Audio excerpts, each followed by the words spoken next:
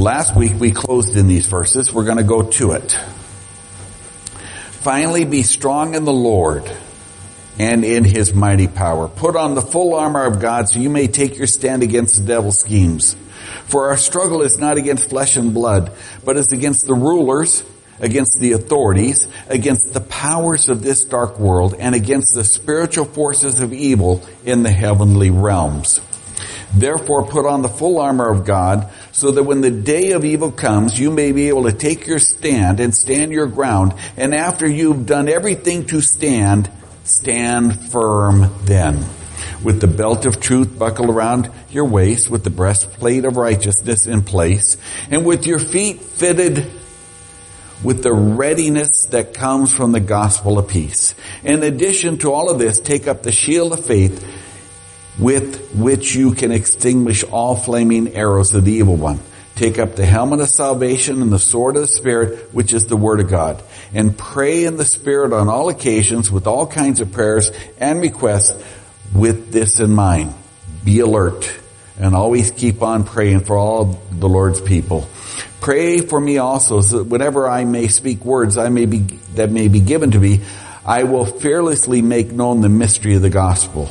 For I am an ambassador in chains. Pray that I might declare it fearlessly as I should. Now, sooner or later, every believer discovers that the Christian life is a battleground, not a playground. And that he or she faces an enemy which is much stronger than he and she is, apart from the Lord. The Apostle Paul, that he should use a military picture to illustrate the believer's conflict with Satan is reasonable. He himself, at the writing of this letter, was chained to a Roman soldier. And his readers were certainly familiar with soldiers and the equipment that they used. In fact, military illustrations were the favorite illustration for the Apostle Paul. Now you have that example in 2 Corinthians chapter 10 verse 4. You've got it in 1 Timothy chapter 6 verse 12. You got it in 2 Timothy chapter 2 verse 3 and 2 Timothy 4:7. He liked to use military illustrations. Last week we ended up our sermon with these verses that were just read to you. Today we're going to dig deeper into them. As Christians, we face three enemies: the world, the flesh, and the devil. Now that's Ephesians chapter 2 verses 1 through 3. The world refers to the system around us that is opposed to God, that caters to the lust of the flesh and the lust of the eyes and the pride of life. Now you can read about that for yourself in 1 John chapter 2 verse 15 through 17. Let's break it down. Society apart from God is a simple but accurate definition of the world. Society apart from God. Now the flesh is the old nature which we inherited from Adam. A nature that is opposed to God and can do nothing spiritual to please God. By His death and resurrection, Jesus Christ overcame the world. And you can read this for yourself in John chapter 16 verse 33 or Galatians 6:14. By His death and resurrection, Jesus Christ overcame the flesh. And all you got to do is look in the book of Romans, chapter 6, verses 1 through 6, or Galatians chapter 2, verses 20. Now I'm going to give you a lot of verses today, because this is not my opinion, this is God's holy word. This is what He's telling us. And by His death and resurrection, Jesus Christ overcame the devil. You can read that in many places in God's holy word, like the book of Ephesians, chapter 1, verses 19 through 23. In other words, as believers, we do not fight for victory. We fight from victory. The Spirit of God enables us by faith to appropriate Christ's victory for ourselves. In these verses of the letter that the Apostle Paul wrote, he discusses 4 topics to anyone who will read them. His time was short, and he wanted to pass on things of first importance that readers needed to know, that his friends needed to know, so that his readers, by understanding and applying these truths, might walk in victory and not in defeat. Anybody in here feeling this, feeling defeated this week or 2, 3, 4? You don't have to walk in defeat. So let's move on to the enemy. Now, the intelligence department of any army or military plays a vital role in warfare because it enables officers and soldiers to know and understand the enemy. Unless we know who the enemy is, where he is, and what he can do, we have a difficult time in defeating him. Make sense? Not only in Ephesians chapter 6, but throughout the entire Bible, God instructs us about the enemy. So there is no reason for us sitting here today to be caught off guard. Does that make sense? The enemy has many different names. The devil means the accuser because he accuses God's people day and night before the throne of God. Now you can see that and read that for yourself in the book of Revelation, chapter 12, verses 7 through 11. Satan means adversary. That's what the name means, because he is the enemy of God. He's also called the tempter in Matthew chapter 4, verse 3. And the murderer and the liar that's John 8:44. And he is compared to a lion in 1 Peter chapter 5, verse 8. And a serpent in Genesis and in Revelation. Now that's Genesis 3:1, Revelation 12:9, if you want to check it out.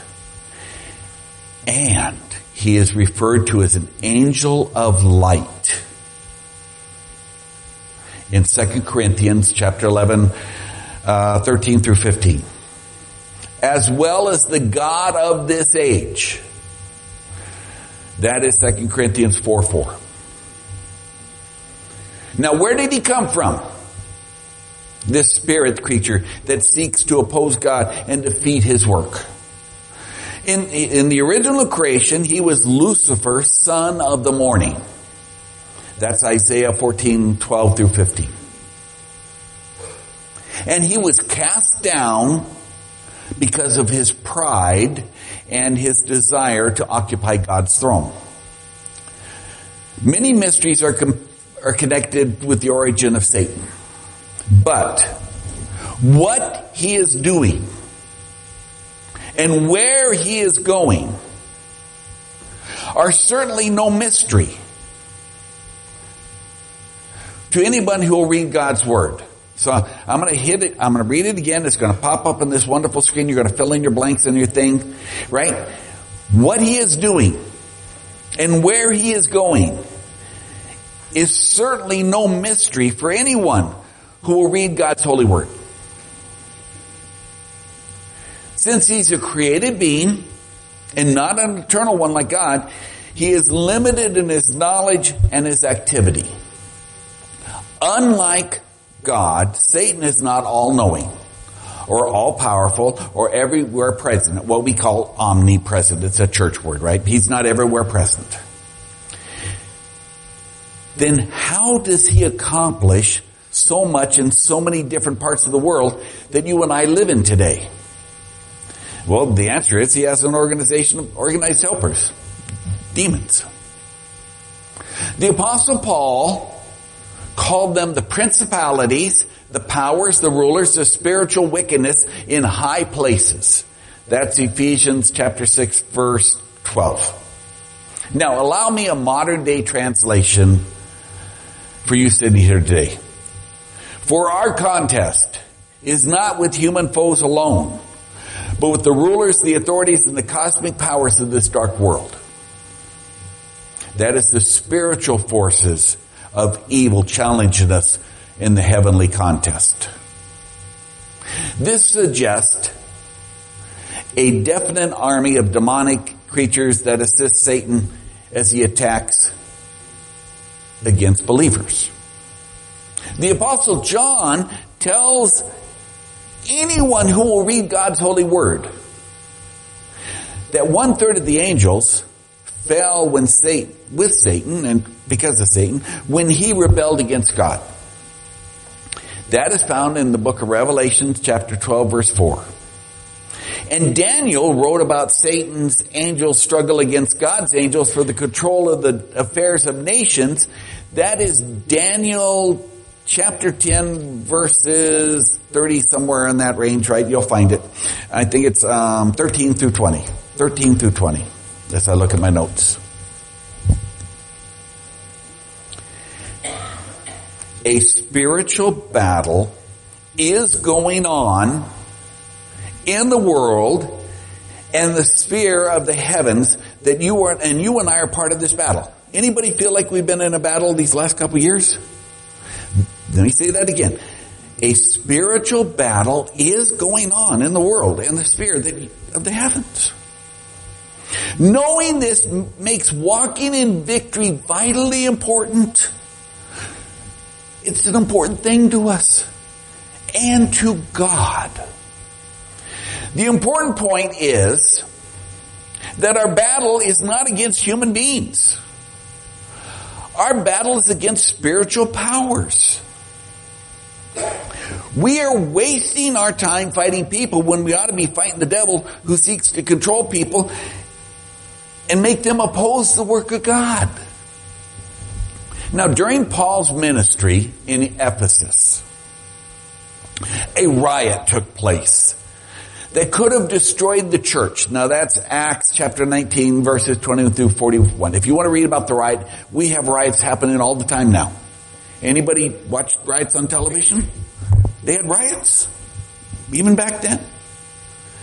And it wasn't only caused by Demetrius and his associates, for behind them, Satan and his associates were instigating the riot. Certainly Paul and the church prayed, and the opposition was silenced. Now, this one's going to get you now. I'm going to take you real Old Testament. The advice of the king of Syria, found in 1 Kings chapter 22, starts in verse 31. This was to his soldiers, can be applied to our spiritual battle or spiritual fight right now. He said, fight neither with small or great, save only the king. Save only the king. The warning that the Apostle Paul gave indicated that Satan is a strong enemy. And we need the power of God to be able to withstand and to stand against him. Never underestimate the power of the devil. He is not compared to a lion or a dragon just for fun. In the book of Job, the book of Job, if you want to really read something to get, the book of Job tells how his power and how much his power can do to a man's body, his home, his wealth, and his friends. Jesus called Satan the thief who comes to steal and to kill and to destroy.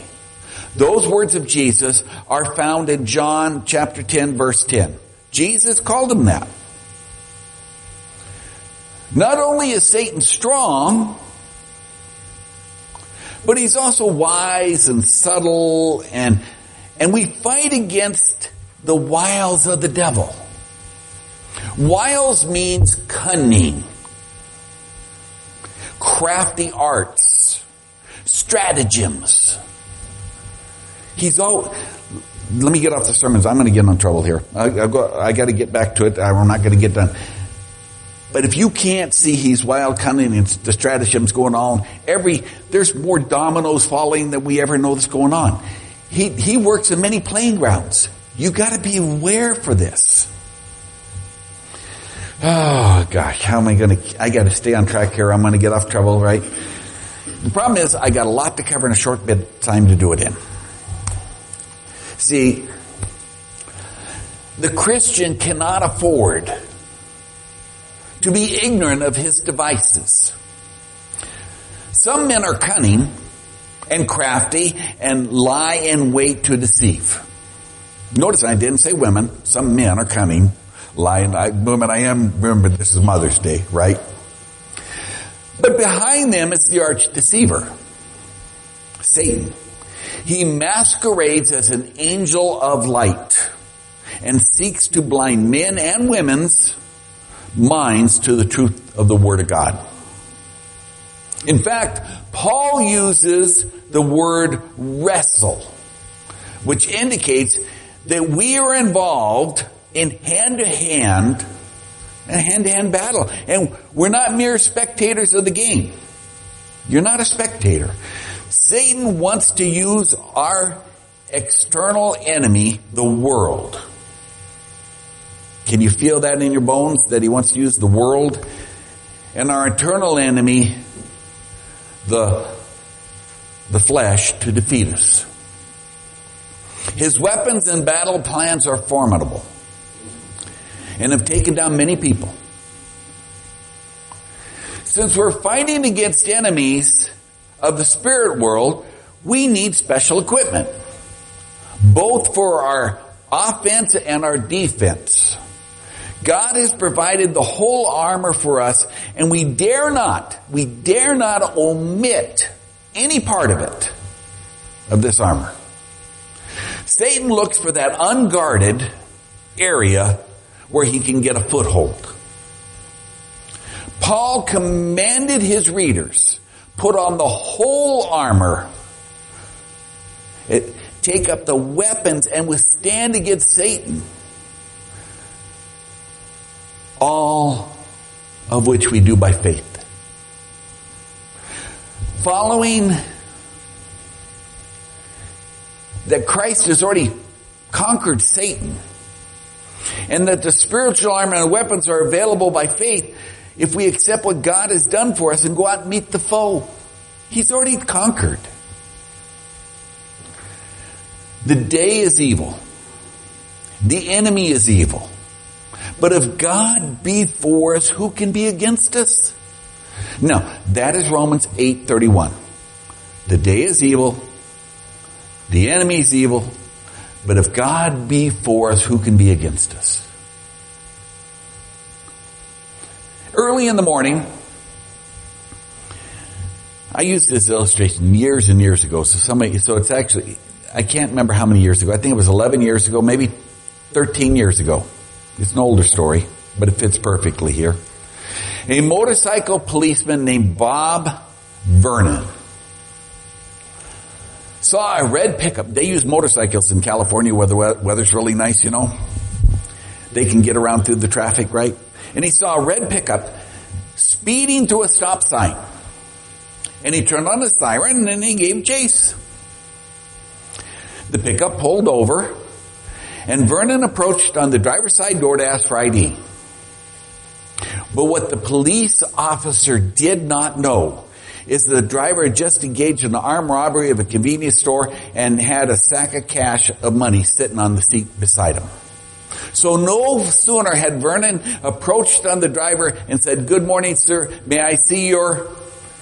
Then the driver pulled out his gun and fired into the policeman's chest from 4 inches away. The blast of the force and the shot actually pushed the policeman back 7 feet. He fell back 7 feet and he fell on the ground. Believing that the officer was dead, the driver prepared to drive away. But Vernon stood up and pulled his service revolver and fired twice. The first bullet went through the open window and smashed out the windshield. The second one tore through the door and ripped open the driver's leg. The driver began to scream, "Don't shoot!" and threw out the gun and the money of that pickup window and was placed under arrest. Now wait a minute. Now you're saying, didn't he just shoot him 4 inches away? Yeah, he did. But you see, there's no way that officer should have lived.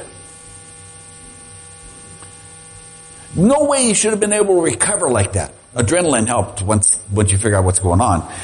Except he was wearing a Kevlar vest and had these plates in it, steel plates, you know. It's a 3/8-inch Kevlar vest. It was strong enough to stop the bullet. But now Vernon had 2 ribs broken by the concussion. It didn't stop the concussion of the shell hitting him. Like I said, it went back 7 feet. But the adrenaline made him so he could get right back up. You can do amazing things when the adrenaline's running. And then you'll all fall apart. Any nurse can tell you that, right? You can walk in with a broken wrist or arm or something, then it hurts. In our text today, Paul tells us to put on our Kevlar. Take up the whole armor of God that you may be able to withstand in the day of evil. And having done all, to stand firm. Ephesians 6:13. Our policeman's story, he had his armor on. And that allowed him to stand firm. Sorry about his broken ribs, but he lived. That's why they wear that stuff. And Scripture says that we have armor that allows us to stand up and stand firm. The problem for a lot of churchgoers is there's kind of a disconnect going on. Now I know I'm talking to the choir, but I'm going to share it anyhow. This passage tells us, sitting here today, that there's a fight going on. And we are engaged in something of a holy war. That's what it's telling us. And that whether we win or lose, it depends on how prepared we are. Now, a lot of churchgoers seem ignorant to this reality. We are at war. We are called to prepare, to be prepared, to engage our enemy every day of the week, not just on Sunday. And if we ever forget that we are at war with our enemy, there will come a time when we're not going to be wearing our armor like we should be, or our church won't be wearing its armor, and we're going to get hurt. It's when you let down your guard. You must make up your mind not to give up the fight until he's defeated. And you do this by being prepared to fight with the proper armor. Which brings us, of course, to our armor. Oh, I almost thought about bringing swords, but I decided I probably shouldn't. I've done it before. Yeah, I get in trouble. There's kids downstairs, so I don't want to have soldiers. Now, there's 5 pieces of armor we talk about here today. The belt of truth. Someone has noted that the belt was a sash designed to keep everything attached. The belt kept all your armor attached. It went underneath the armor. It actually wraps around there. It can be leather, it can be cloth, right? And it was in place, depending on what legion you ran. One Bible commentary believes that Paul is telling us, and I like what he said, so I'm telling you. One Bible commentary believes that Paul is telling us, now hear this out, that our honesty and our sincerity and our truthfulness, it holds our armor together.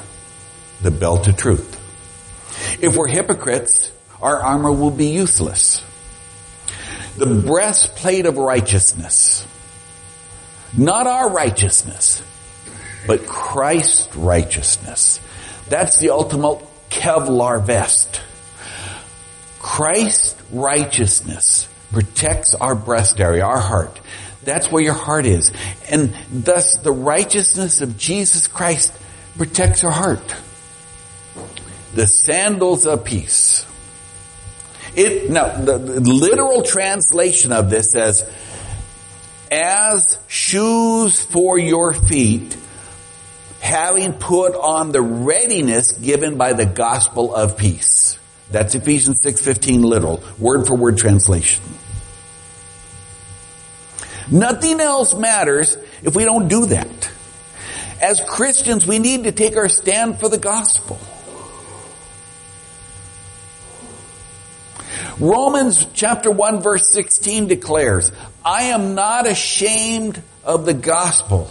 I will proudly proclaim the death, the burial, the resurrection of Christ, because it is the power unto salvation.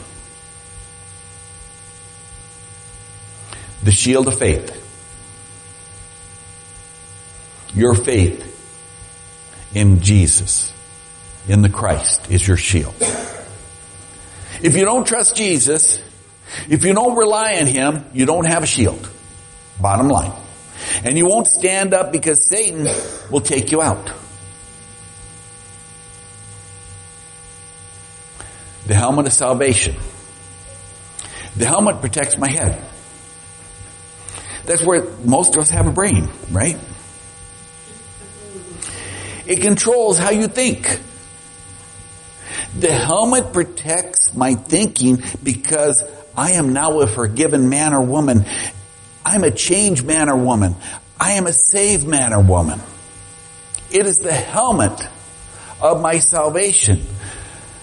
My salvation is reflected in my life because I know how this salvation defines who I am. Let me note something here now. Most of this armor is defensive.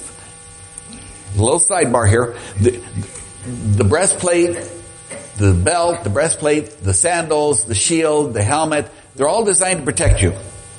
Sidebar here, rabbit trail. Every Roman soldier was trained how to turn each one of those into an offensive weapon. A shield is a perfect offensive weapon when you don't have anything else. The helmet can be turned. They trained in them, but by and large, they're all defensive. They're all defensive. They're designed to protect you. But not just you. The armor is also designed to protect those around you. Now hear this out.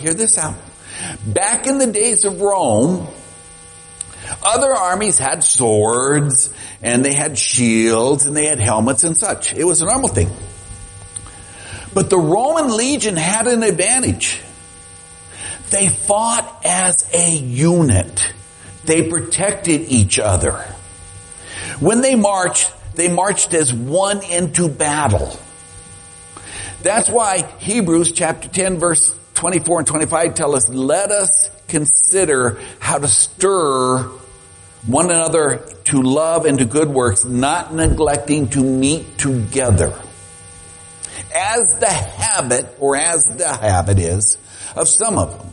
But encourage one another, and all the more as you see the day drawing near. We need each other if we're going to fight against Satan. We need to have each other's backs. We need to fight as one body if we're going to defeat our enemy. Which brings us to the weapons. I like the weapons. Because you can't fight without weapons, right? So Paul describes our weapons in this way. The first is the sword of the Spirit, which is the Word of God. You gotta have a sword. Anybody here with me? Or am I just the only crazy one here? I have more than one sword. I like swords. Oh yeah. But you gotta have a sword. But this just isn't any old sword. This is the Word of God. This is your weapon. Hebrews chapter 4 verse 12.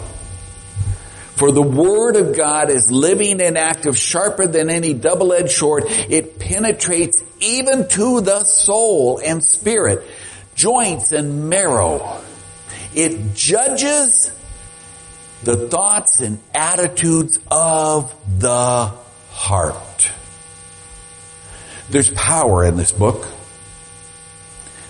That's because it's the sword of the Spirit. That's why everybody hates it. This book has power. God even says, this is my favorite verse. This is my verse. You all know it, right? My word that goes out from my mouth will not return to me empty, but will accomplish what I desire and achieve the purpose for which I sent it. You can find those wonderful words in the book of Isaiah, chapter 55:11. Every time you quote Scripture, you unleash power of God's Spirit into a conversation. The second weapon is praying at all times in the Spirit with all prayer and supplication. And to that end, keep alert with all perseverance, making supplication for all the saints and also for me. Those words were given to me to open my mouth to boldly proclaim the mystery of the gospel. That's Ephesians 6:18 through 19.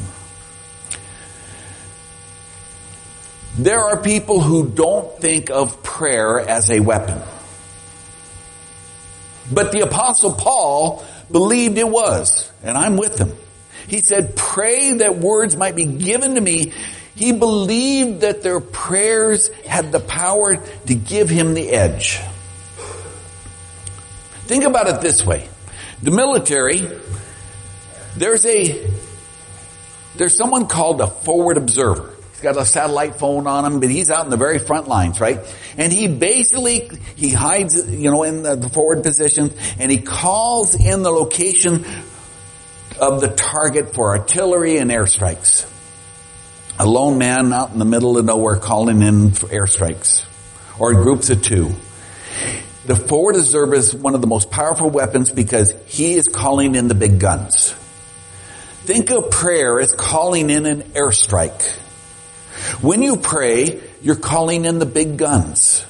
You're not just doing what you can do, you're unleashing the power of heaven so that God can do it. Now, I've told you years ago, here's another one of my old illustrations, but she's still alive, but I love the illustration. You know how you keep a file of all these illustrations? They're so good you don't want to give them up. I told you once before about our Wesleyan missionary, Garnett Kalsa'a. Kalsa'a. A unique name. And a few years ago, 11, 13, 14, whatever it was,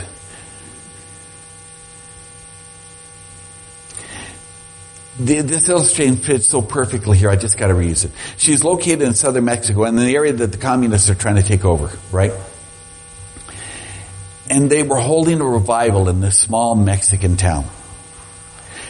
And there was a large group of communist rebels. They're very active right now in southern Mexico, and they're destroying all the churches and burning them, and it's terrible, right? They tended to violently oppose the Christians. They believed in clubs and torches and all this. And so there was a mob waiting outside of the hall where this revival was held. Of course, the Christians inside the hall hadn't taken in weapons, right?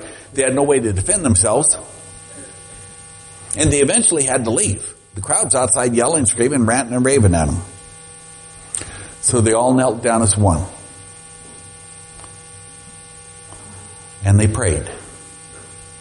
Fervent prayers, calling out for God. Then they got up and marched out of that hall as one to face the mob together. But the mob had disappeared. They'd called in an airstrike. I can give you her name, you can call her up, check her on it. They disappeared. They went from calling for hellfire and brimstone to fall on the Christians inside to where the Christians sent them away. Because of prayer.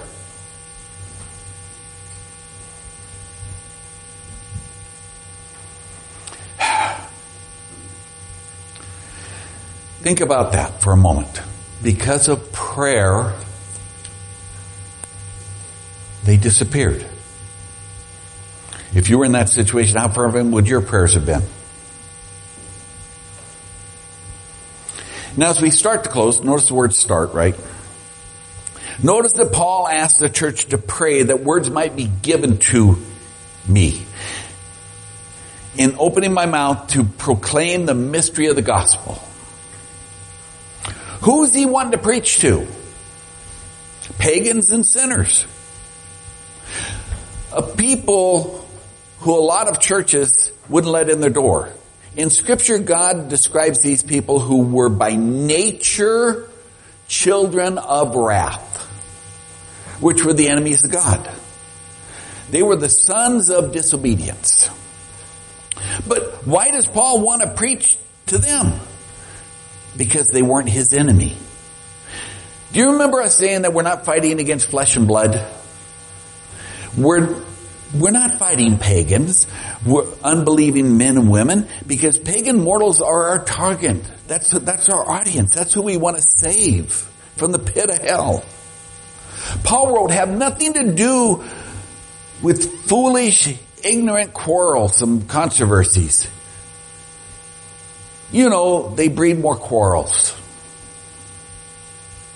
And the Lord's servant, he also went on to say, the Lord's servant must not be quarrelsome, but kind to everyone, able to teach, patiently enduring evil, correcting his opponents with gentleness. Now this is important, that God may perhaps grant them repentance leading to a knowledge of the truth, that they may come to their senses and escape from the snare of the devil. And after being captured by him, the devil, to do his will. Now if you want to read Paul's words for yourself, that's 2 Timothy chapter 2 chapter 2 verses 23 through 26. Now did you catch that? We're not to be argumentative and controversial with folks. That's a tough line. We're supposed to tell the truth, but not be argumentative. Anybody in your nature like a good argument? Any of you like to stay out of a good argument? See, our goal is not to win arguments about politics. Our goal is not to share insulting memes about folks who disagree with. Our goal is not to win the arguments. Our goal is to win souls for Jesus Christ and to save them from the pit of hell. Now, here's a map of dangerous countries. I want you to notice Mexico is the 39th most dangerous country in the world for Christians. Southern Mexico's, they're burning churches down there like mad. These are your dangerous countries, different levels. Egypt, we know we will have one of our churches burnt down there. But China is my favorite one here. China's number 43. There's a man there named by Chen Win-sung. Now in August, what's in his last arrest? I looked up August 3rd, 2022, is the last one I got record of. He was arrested for what's called street evangelism in China. On the streets of his town. In other words, he was talking to people about Jesus. And the Chinese government was not pleased, so he ended up in jail for 10 days. Well, when the officials arrested Chen, he had just been released from a previous arrest. In fact, getting arrested for preaching had become such a habit for Chen that everyone knew his name, they knew where he lived, it wasn't just what happens. You arrest him every 10 days. And how did Chin respond to this injustice? He responded by witnessing to the officers who arrested him, encouraged them to believe in Jesus. They ain't going to shut him up. They just keep throwing him in jail. Now we're told that the Apostle Paul was arrested and in jail in Rome, and he converted a number of the Praetorian Guard. How could he do that? If you read our scripture reading, he converted them. He was chained to those guards every day for 2 full years. And held inside a rented house that was his prison, but he had to rent his house. He got to stay there day after day. And by the way, that's really not how Paul thought of the situation.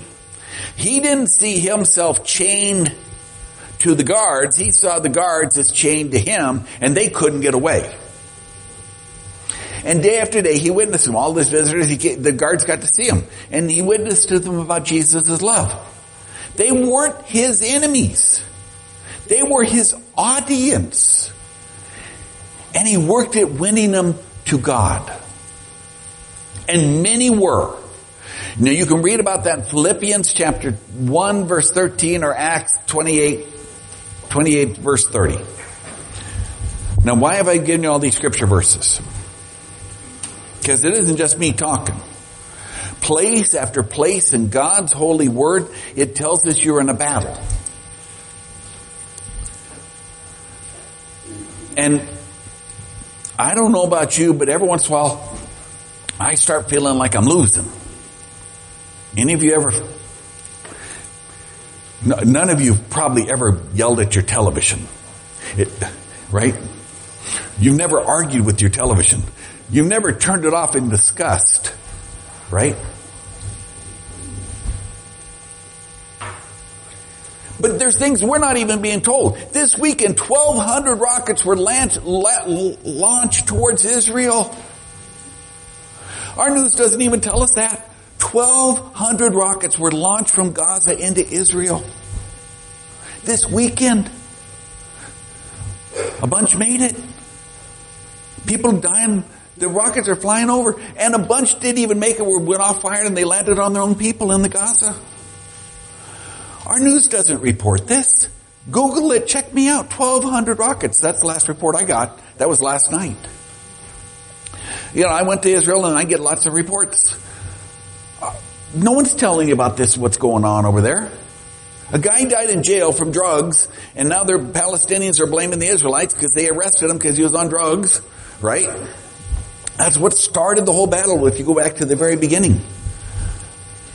They have the same problems. Satan uses the same things. Drugs here, drugs there, drugs coming out. A lady just got arrested because she bought fentanyl and poisoned her husband and killed him. Then she wrote a book about how sorry she was. She didn't admit to kill him in the book, but they got her anyhow. They got her drug dealer. Satan doesn't use different things every place. He uses the same scheme at workplace after place. Our job is not to become defeated. Mothers have the best joy in the world. They get to watch children. And they have the biggest heartaches in the world. They get to watch children. Both happen. Fathers, same thing. We also get to watch a world around us and realize that it needs repentance. It needs to come to repentance of their sins. So we need to close in prayer so I can bang on the floor to get the kids up so all the ladies can get a flower. You're getting a flower today. Or 2 if you need it. But God loves you. If He loves you, if He's for you, all the rest of the world can just be put away. And I've gotten mad at the world more than once. Any of you just, yeah, you all have. Let's just be honest. Our problem is we got to remember who's in charge. We're fighting from victory. We're just mop-up battles. Let's close. Our Heavenly Father, You have blessed us today by Your presence in this room. We thank You for our children downstairs, and we pray for their future, Father. We pray for the peace of Israel today too. Father, we think of all those in Israel going through the rocket attacks. We come before your throne, Father, with improper words but proper heart. So grant us wisdom in all we do. Help us to be your servants. It's our humble prayer. And all God's people said, amen.